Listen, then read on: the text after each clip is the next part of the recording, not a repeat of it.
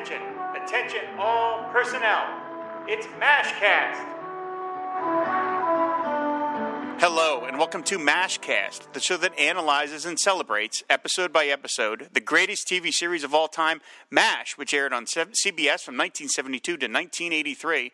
Proud member of the Fire and Water Podcast Network, I'm your host, Corporal Captain Rob Kelly, and joining us this week in the VIP tent is General Jacob Hall. Hi, Jacob.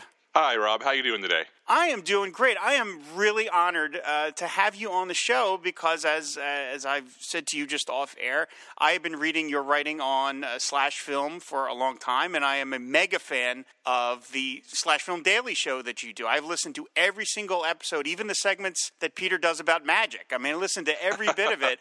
So I am just really thrilled to have you here. Yeah, I guess this will Rob offline as well. I've been watching MASH for literally my entire life. It was probably my first favorite TV show. So the moment someone called me up or DM'd me, because this is the age of the internet, and said, "You want to be on my MASH podcast?" I'm like, "Yeah, let's make this happen."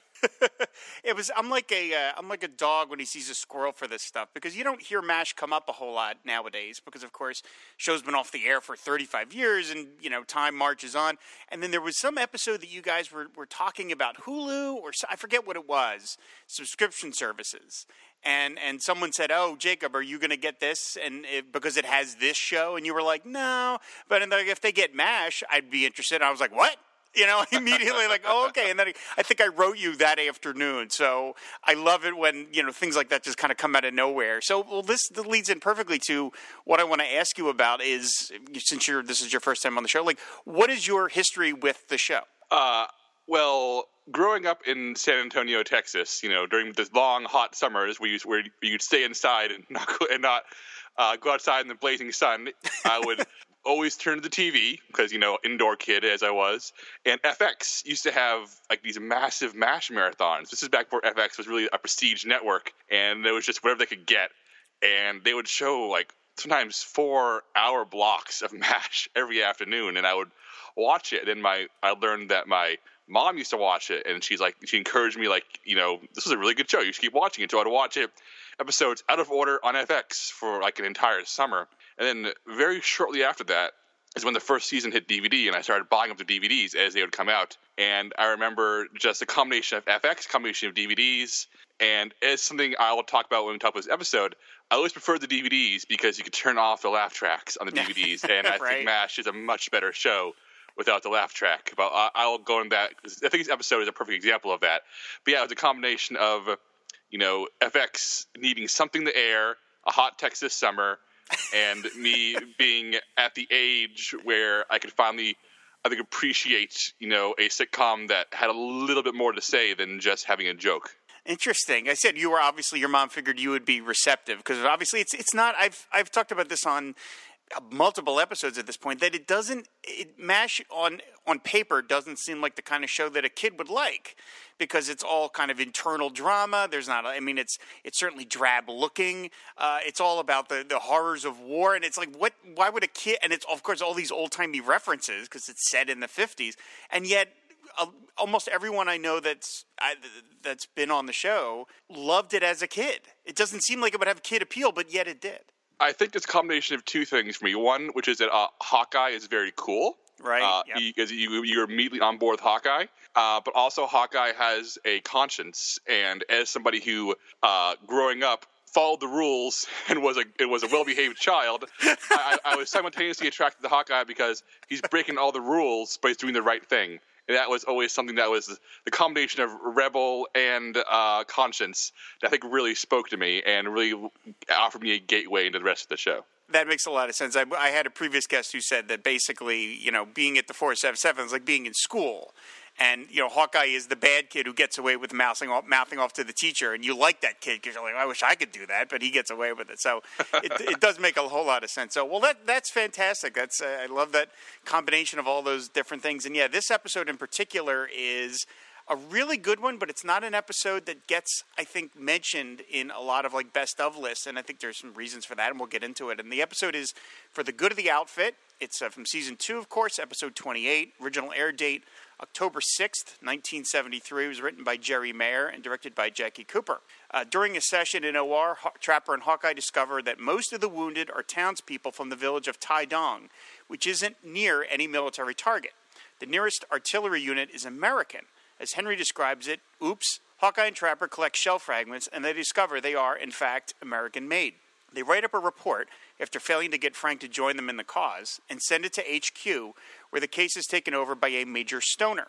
Stoner comes to the 477th and meets with Hawkeye and Trapper. Hawkeye is skeptical, even a little hostile, after it seems Stoner isn't all that gung-ho about prosecuting the case.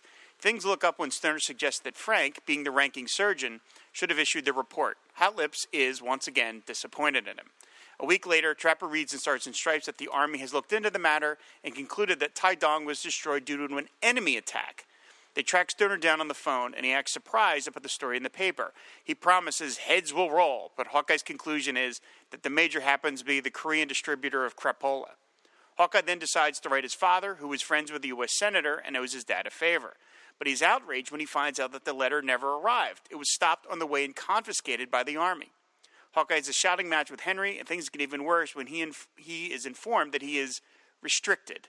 Not under arrest exactly, but restricted, as Henry pathetically tries to explain the difference. Henry then tries to calm Hawkeye down by showing him the Army's plans to rebuild Tai Dong, which will even include a soft ice cream stand. Hawkeye isn't satisfied. That's compensation, but not responsibility. Finally, General Clayton arrives at the unit and has a sit-down meeting with Hawkeye and Trapper. He informs them, as gently as possible, that the Army is none too pleased about all this boat rocking, and if they don't knock it off, they could find themselves shipped to a unit right on the front lines and have their post-war lives shadowed by the Army, which, as Clayton suggests, has very long arms. When he tells them that Stoner has been transferred to Honolulu, Hawkeye and Trapper know it's all over. As Hawkeye says to Clayton, you buried the evidence, you got rid of the guy who knew the evidence, and if we don't knock this off, you'll take away our breathing privileges. As they storm out, Frank and Hot Lips charge in with a report and evidence of their own. Frank is hoping maybe a promotion result, but Hawkeye and Trapper are thrilled anyway. Clayton, realizing he can't bury this much evidence, admits that sometimes even the Army has to take its lumps. Hawkeye and Trapper say they're going to hold on to the evidence until they see the story, the right one, in Stars and Stripes. Clayton agrees, and says if they write the story, he'll see that it gets printed. Hawkeye and Trapper, overjoyed, chase Frank and Hot Lips around the office looking to plant big smooches on both of them. So, all right, Jacob, why did you want to talk about this one in particular? This one, as you said, it may not be a classic episode, but I think it represents the two divergent ends of what MASH was and what it became, which is it's trying very hard to balance being a very funny sitcom that families can watch, while at the same time really analyzing the bureaucracy of war, the horrors of war, and the sins of the United States military. And it's trying to do all of this while making sure that there's enough laughs to keep the laugh track going, which leads to some awkward moments when you rewatch it now, because there's these very dramatic scenes where the laugh track just bursts in. And I'm not sure where the consensus is with fans, but I've always been a bigger fan of the later half of the show. I've always preferred it when it leaned into the drama and let the comedy sort of accentuate dramatic moments. So this episode feels like the show really stretching in a way that in later seasons I think it would have a firmer grasp of. But here it's almost experimental. It's a show playing around with how far it can go. How can it build a farcical comedy plot around civilians being shelled by the United States military? And and this is a case where I think that the drama, the scenes where Hawkeye and Trapper and Henry are having serious discussions about how far should this go? When do we stop? When do we call it quits? How do we make this right? Those scenes are more effective than the bumbling around and the wisecracks. Not to say those aren't funny, but they feel like they've been wedged in because they need to be there as opposed to because they come naturally. And for some people, this may make it a weaker episode, but for me, it just makes it incredibly interesting because it is MASH really searching for the voice that I think it perfects and maybe turns into a finely tuned machine in a few seasons from now. What do you think about this? Am I on the right track here? Oh, absolutely. I mean, one of the things I like about this episode, and you talk about that it's stretching, is that I think this episode has one of the darkest scenes MASH ever did, and I don't mean to jump down to the end of it already because we'll go back and forth. But the scene of course, obviously the whole idea that the American military bombed civilians is already kind of dark, and that is something that we unfortunately in our history have done. In wars. We have done that, and a lot of people don't want to kind of admit that we're always the good guys, but we have done things like that, and so that's taken right out of real life, that this could happen.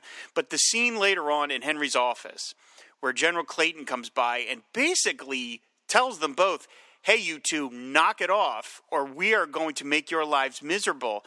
It's really startling, because to this point, the General Clayton character, played by Herb Volin, who... he was sort of a classic boss, kind of. He was the guy that obviously you can't upset him too bad because he's a general, but he was kind of avuncular, and he sort of let Hawkeye or Trapper or Henry get away with things. But here, he's really dark because he's saying to these guys, "We're not just going to. I mean, we could send you to the front lines as revenge, and we could ruin the rest of your lives." This episode aired right in the heart of Watergate, and here you go. You've got this government figure doing something very extracurricular in a very bad way. I mean, he's telling these two doctors, we'll silence you, maybe even end your lives unless you knock this off. And it's you're like, wow, what a turn for this character. And to this point, I think the military is always presented as kind of bumbling, certainly destructive in its own ways, but never this kind of, I don't know, like... what's the word I'm looking for? Kind of like... malicious. Malicious, yes. I mean, and that scene is really amazing, and I think it took the show a lot of guts to present it in such a way. Yeah, and the Watergate thing is, I guess I hadn't put two and two together, but you're right. And the thing about Watergate, though, is it has such a messy ending that we felt the ramifications of that even to today. I mean, with President Ford pardoning Nixon, that never had a clean ending that, Americans felt good about. Nobody felt good when Watergate cleared. The dust never quite settled. Whereas MASH feels compelled to, the general realizes there's more evidence and he admits defeat and he walks away. And we're to assume that, the good guys won. I feel like, if this was season 9 of MASH, I feel like Hawkeye and Trapper would have failed and they'd be forced to live with having failed. But if this is a season 2, they definitely have to tack on that happy ending, which doesn't sit entirely well with me. But I understand this is a very different show at this point in its history. Yeah, there were still, at this point the show had just started in its new time slot after All in the Family, and it was picking up audience. Again, just even to present this to that new audience I thought was pretty gutsy. But yeah, it does have does have a happy ending, and maybe it's a little on the tacked on side, but I like that it's done. The happy ending comes about for the wrong reasons. It's done because Burns wants a promotion. He's totally pro-America. America is completely right in every way. I don't knock any team I'm on, but then he's willing to do it because it might make him Colonel Burns. And of course, that's a very sort of cynical or MASH attitude of like, yeah, things get done. Eventually, the right thing happens, but it's not for the right reason, which is, okay, typical Burns. Even before I watched MASH, my mother, who's a retired Air Force lieutenant colonel, would always use Burns as an example of the kind of bad soldier, the kind of person who you don't want to be in the Army. And I remember growing up, even before, it took me years to figure it out, but she'd always make references to things Burns did in episodes as that's how you not be a soldier. It's terrifying. It really is terrifying how ahead of the curve they were. Frank Burns. We know Frank Burns is today. There are Frank Burns is going. I've said this on other shows, but like if Frank Burns was a real guy today, he would have a show on Fox News. For sure. Would totally be at 10 o'clock every night to going on and on. He's that kind of guy. And so I like that it pits them against each other. Again the whole idea that the Army. Why can't the Army take responsibility for what they're doing? I know what they did was pretty bad, but they did just make a mistake. There's it's literally the fog of war. That's what happens. But this whole notion of no, we're always right 100% of the time. it seems like such a sort of childish way to go through life of like, look, Hawkeye and Trapper aren't saying this whole thing needs to be torn down. They're just saying, just take responsibility for what you guys did. That's all. Yeah, it's funny that we're recording this on the same weekend that Jordan Peele's Us in theaters. It's a horror film where one of the themes of that movie is America's unwillingness to recognize shades of gray, and they must label everything as good or evil. And the American military in this episode of MASH, their attempt to only be the good guy is just, it's classic America. I mean, it has to be us versus them. It has to be good and evil. There is no such thing as a mistake, and to admit as such is a sign of weakness.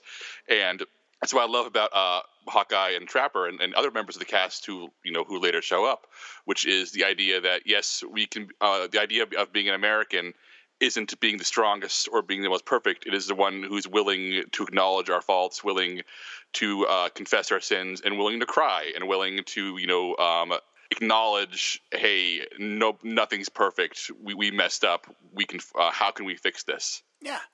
Now, I want to ask you about this character, the Major Stoner, who shows up. He's played by the actor named Frank Aletter, who had a lot of TV credits. He was on Quincy, Chips, Three's Company, Hello, Larry with McLean Stevenson, Bionic Woman, Marcus Welby, The Banana Splits Hour, Mod Squad, and he was in a movie called David Cassidy, Man Undercover, which just sounds fantastic. Do you get the sense that Major Stoner is on the up and up? And Clayton got to him, or do you think that the fix is in from the beginning and Stoner is sort of BSing Hawkeye and Trapper from the beginning? I was wondering the same thing, because is him being stationed in Honolulu a reward, or is it his punishment? Yeah. And I would like to think that he's being honest, because a letter plays him as being this very straight and narrow guy who seems to be honest, but he could be BSing for all we know. But in the second phone call, he seems genuinely surprised that Stars and Stripes has printed an incorrect story. So my reading of this is that they met an honest guy, and the honest guy was pushed to the side. But it's interesting that they don't play off that. They keep it in a shade of gray. What do you think? Because I do think that he is probably on the up and up. Yeah, I think probably. I mean, they said that scene where he talks to Hawkeye and he says, "I promise you, heads will roll." That he seems like he's BSing Hawkeye at that point. So I feel like in the opening scenes where he comes to the unit and he's talking to Henry, and there's the whole there's that whole runabout. Are you cleared to hear this? And he's like, "Yeah." So who cleared you? Well, Corporal O'Reilly cleared me. Well, who cleared him? Well, I cleared him. We cleared each other. He's as clear as mother's milk. In the beginning, yeah, I think Stoner is probably genuinely looking to get to the bottom of it. And then I get the sense, and this all happens off screen, which to me makes it very, paranoid and all the president's many, is that he probably investigates. He finds out what the Army did. He hands that over to Clayton, and then Clayton is like, no, we can't let that come out. And that's really what happened. That's the read I got. And then that second scene later on where Hawkeye and Trapper say to Clayton, well, Stoner has all the evidence, and Clayton pretends like he doesn't even know who Stoner is. He's like, Stoner? And he's like kind of pretending, who's that guy? And he's like, oh, yes, he's doing work for us in Honolulu. And the way that Major Stoner just disappears is almost kind of like, like something from Russia. We make people just disappear. And he's just gone. I mean, mentions that he's in Honolulu, which, again, if that's a punishment, I'll take that as the punishment to be moved out of Korea and sent to Honolulu. But, yeah, it does have that real weird tone to it. And so you figure that on some level the Army is maybe trying to do the right thing, but they have their limits. Yeah. They just have their limits of what they're willing to accept. Yeah, and MASH gets a lot of mileage out of making fun of Army bureaucracy. And what I like about this episode, I think that one of the more chilling things about it is that it proves that, once you get through all the mind-numbing paperwork with all the really idiotic names that make it all very confusing, at the end of the day, there are people powerful enough to just, completely cut through that. And, no matter, and the bureaucracy itself is silly, but the people at the very, very top, they don't answer to that. So all the little folks, all the doctors at 407 they can only fight by filing forms, whereas people up top can just send you to Honolulu. Yeah. Yeah, and you get the sense, again, how much Clayton is willing to step in on this matter, that he allows Hawkeye and Trapper to be rebellious within a certain limit. You know, like they can get away with certain things, but like after a while, he will clamp down on them, and that's kind of a frightening thought. That these guys are really, they're valuable to the Army because they're such good surgeons, but Clayton has his limits, and if he has to really do something like threaten them, he's going to, and that's really really terrifying. And one of the details of this episode that is, and this is something we sort of been keeping track of on the show, is of course we all know that Wayne Rogers left after the third season because he grew dissatisfied that his character was so pushed to the side in favor of Alan Alda and Hawkeye. And, Alan Alda was a major creative force, and he's been that way his whole life. And so you could sort of naturally see that he just really grabbed this part and ran with it and, of course, went behind the scenes. And this is an episode where that really happens because in the beginning, it's Hawkeye and Trapper that are issuing the reports, that are fighting this fight. And then all of the really heavy stuff seems to fall on Hawkeye. His letters get censored. They threaten him. It's almost like Trapper, they just forget that Trapper's in on it too. And I would imagine if you're Wayne Rogers, you're like, hey, what, why don't I get threatened? Why is it all Hawkeye? And that's a shame because it's, these guys are partners in this. I mean, Radar even says that at one point. He's like, well, you guys are going to file this together? And they're supporting each other because they believe in this. And yet there's the scene later on where Hawkeye's talking to Major Stoner and he's in the foreground and Trapper is in the background out of focus, which I have to think is an accidental, visual representation of how he's just sort of shunted aside in this story. Yeah, I always forget that early on, Trapper really is just Hawkeye's sidekick, and he very rarely gets his own storylines. And I don't blame him for leaving the show. And I think the show gets better once he's gone. And maybe it's a controversial opinion. I'm not so sure at this point. But I feel like one of the flaws maybe of these early seasons is that Trapper and Hawkeye are way too similar of characters, and that Alan Alda is just the stronger force both on screen and off screen. So the show tends to gravitate toward him. And I think only in season 4, with the introduction of BJ, does he meet the opposing force, who also gets along with, but someone who can help him grow as opposed to someone who keeps him in the same cycle, in the same circle. So yeah, this episode is a perfect example of the Hawkeye Pierce show with Trapper as opposed to the ensemble that I think it really evolves into. Yeah, I mean, I have grown to have a greater appreciation for Wayne Rogers and the character as we've been going on, but I will say BJ is my favorite character of MASH, period. So, I agree. I think the show got better once he got out because of that contrast, because you just had a stronger contrast between the two characters. By the way, the scene, I looked this up when I was doing research for this episode, the scene where Hawkeye is talking to Major Stoner, and he's talking about the story in Stars and Stripes, and he says...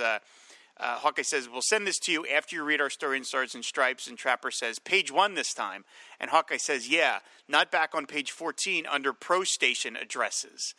I never knew what a Pro Station was. I don't know. I never understood it, and I just let it roll. Do you? I looked it up. Do you have any idea what a Pro Station is, Jacob, before I say it? I just flew over my head, too. Go for it. They are VD clinics. Okay. That's what a Pro Station is. They are apparently the Army opened up these little centers where soldiers, if they realized that they had come down with a venereal disease, could go and get a cure or get their shots.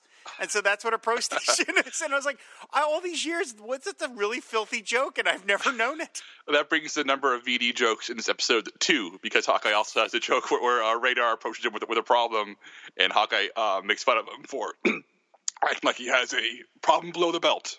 Yeah. I was like, I never realized. I mean, I always figured, I feel I sound dumb. I hear myself sounding dumb when I say, I always thought it was like a gas station, like a Pro Station. I just thought I was like, okay. And I thought that was the joke, is that for some reason Stars and Stripes is bothering to like list gas station openings. Like what? Like it's so meaningless. That's why the story is buried. But Pro Station is even better. It's just such an old timey reference. I mean, good Lord. I mean, what a crazy thing to have that, these little areas where you could just go get your shot, get your insulin or your whatever, your penicillin or whatever that you needed. So I did mention this episode was written by Jerry Mayer. He wrote one other MASH called the Ring Banger from season 1. That's the one with Leslie Nielsen. He worked on Mary Tyler Moore, the Bob Newhart Show. He developed The Facts of Life. So I guess he made money off that for the rest of his life. He worked on The Bewitched and the Jonathan Winter Show. this is it for him. He never did another MASH, which is a shame because this is a really, I think, beautifully written episode. I don't know why he was not invited back to do more. I always look at these old TV credits and see people jumping around these classic shows, and these days you tend to see writers stick with a show for years and years and years, I think, because of job security. Like, as you point out, those guys seem like he was in demand. So my guess is, MASH paid some bills and he had other opportunities. Yeah, like I said, I hope he got if he developed Facts of Life, and that show ran for 10 years, I'm guessing he got Facts of Life money the rest of his life. So good for him, It's always happy when if you create a show that goes on for 10 years, you deserve to make some money in perpetuity from it. The other... one thing I would mention there, of course, there is no Klinger or Father Mulcahy in this episode at all. They don't appear at all because the plot is so focused. I think they have so much to kind of get to in this 22 minutes that they don't need these extraneous characters for now. And as serious as this episode is, and we've been talking about kind of the heavier aspects, it's very funny. It's a very, very funny episode. I mean, when Clayton shows up and Henry is drunk, I love all of that stuff as this really heavy conversation is going on, and Henry is just sauced out of his mind, and he's just talking to them about bringing the drinks and all that stuff. And there's even that great line about where Henry's like, Henry asks, is there enough sherry in your glass? And Trapper says, just bring the check. I love Henry is completely extraneous to this conversation. I love it. Yeah, it's a very, very simple joke, but when the general calls for his driver and Henry grabs a golf club, It is a very, very, very good Henry joke, which he's the equivalent of a Walking Dad joke. I'm a big fan of it. Yeah, McLean Stevenson was a great drunk. I think he was him and Loretta Swit, I think, did really great drunk characters. And they were just excellent. It's not always the easiest thing to do, but I thought they really excelled at it. And like I said, Henry's great. McLean Stevenson was great at sort of stunned, just kind of out of his, oh, what's going on? I mean, when he meets Stoner for the first time, it's when Radar wakes him up and he's got those eye patches that, he uses to sleep with. And he even says something like, this is somewhat of a frightening honor. Like he's just sort of gibbering because he has no idea what he's talking about. So do you have a particular favorite, now that we're talking about this sort of the funny part, do you have a particular favorite joke from this episode? My favorite part, and it's because it's just really, really tidy sitcom farce writing in a way that I found incredibly pleasing and satisfying, was at the very end when Houlihan and Frank burst into the office with the extra evidence, demanding that that Frank be part of the investigation because they want the promotion, and Hawkeye and Trapper start cheering him on and leading the charge with him, and the misread of the situation where everybody, there's 3 different sides in that room, all reading the situation entirely differently, and all of them reacting differently. It's just Neil Simon-esque in how the very, very traditional comedic threads all tie together in one way that is both tidy but also incredibly satisfying. Yeah, that is, again, it's a great way of working Frank and Hotlips into the story. I do love that earlier moment where she says to them, why didn't you let him sign the report? And they're like, let him? We begged him.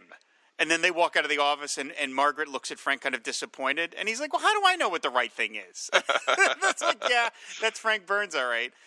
My favorite joke, actually, is not even really connected to the story. And this could have been a joke they worked in any episode, but they put it in here, is where Frank walks into the swamp, and he just pauses and looks around at the disgusting condition of the tent.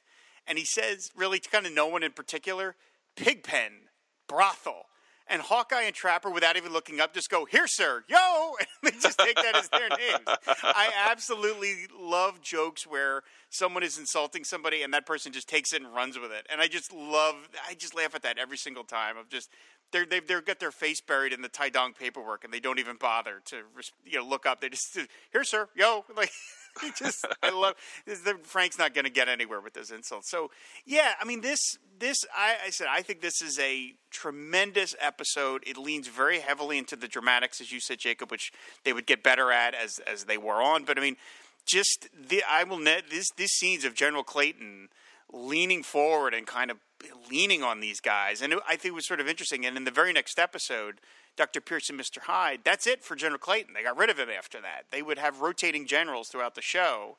Herb Volan lasted the longest. I think he racked up the most appearances. But I almost wonder at this point, can we keep using this guy? He seems like a heavy. I mean, scary when he leans into the two guys and he's like, you guys could find yourself reassigned to an aid station. And he's like, and then he even says, "I'm getting pressure from above." And you're like, "Oh boy," like, who is it? Is it Eisenhower? Like, what's going on? It's probably Vice President Nixon. But I think this is a really great episode. I don't think it gets its proper due, and so I'm really thrilled that you wanted to talk about this one because I think it's just it's an early season winner. Yeah, and it's interesting you talk about that this is Clayton's final episode because I guess I hadn't realized that. And it makes me realize just how in later seasons, especially going forward, the rotating cast of superiors really lends the show an even stronger sense of things being out of control. There's no constant. There's no friendly faces. When things come down from above, it's a stranger, which makes the 477th feel like even more of a community because they got to band together because everything outside is just this unfamiliar mess of people who may or not mean the best for them. Yeah. There's a lot of sort of subtext going on that the show didn't really necessarily have time to delve into because they're worried about the plots and just getting the regular sort of storylines going for all the characters. But it always has that backdrop to it. And I said that's why I think this is a really great episode. And that's one of the joys of doing this podcast. I mean, obviously, I just love MASH and I love talking about it with other people. But everyone knows the more famous ones. Everyone knows the one where Henry is killed. Spoiler alert, or the Dreams one or whatever the more famous ones. But there are these other ones that are real winners, and I'm glad we had a chance to sort of highlight it so forcefully, kind of, because as I said, I think this is a really good episode. So, well, Jacob, I think that is going to do it for the good of the outfit. Like I said, I am really honored that you would do the show because I am a huge fan of yours, and like I said, I'm a super fan of Slash Film Daily, and so I'm just so thrilled I got a chance to talk to you. Oh, this was excellent. When you invited me on this show, I did not know what to expect, but this was a very fun conversation, and feel free to invite me back anytime.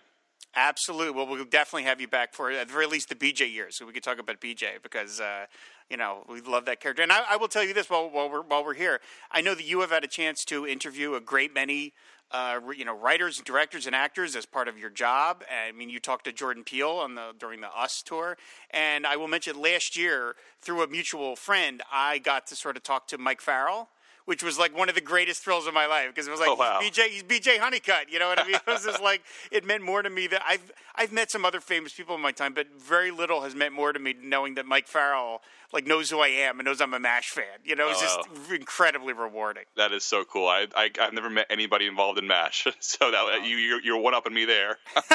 So, well, tell people where they can find you on the internets. I'm the managing editor at slashfilm.com, so I'm running the ship over there, and so you see me writing and also, organizing the content on that site, or I'm on Twitter if that's your thing, or my handle is at Jacob S. Hall.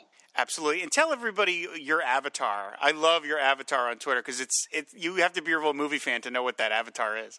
It is David Niven from A Matter of Life and Death. Probably in my top 5 favorite movies of all time. Criterion just released a Blu-ray of it last year, and it is maybe the best movie that even classic film enthusiasts have not had a chance to see yet.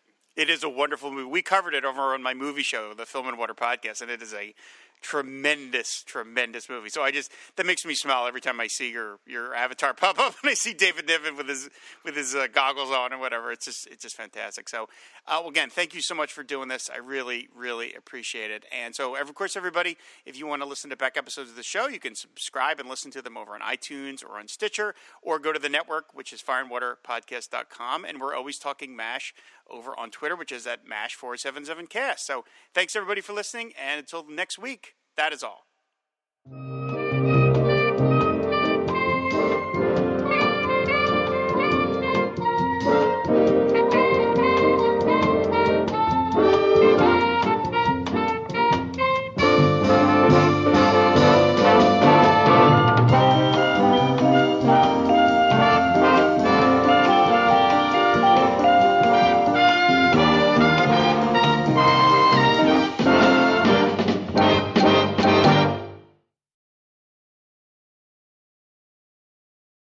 We've been getting double talk and triplicate.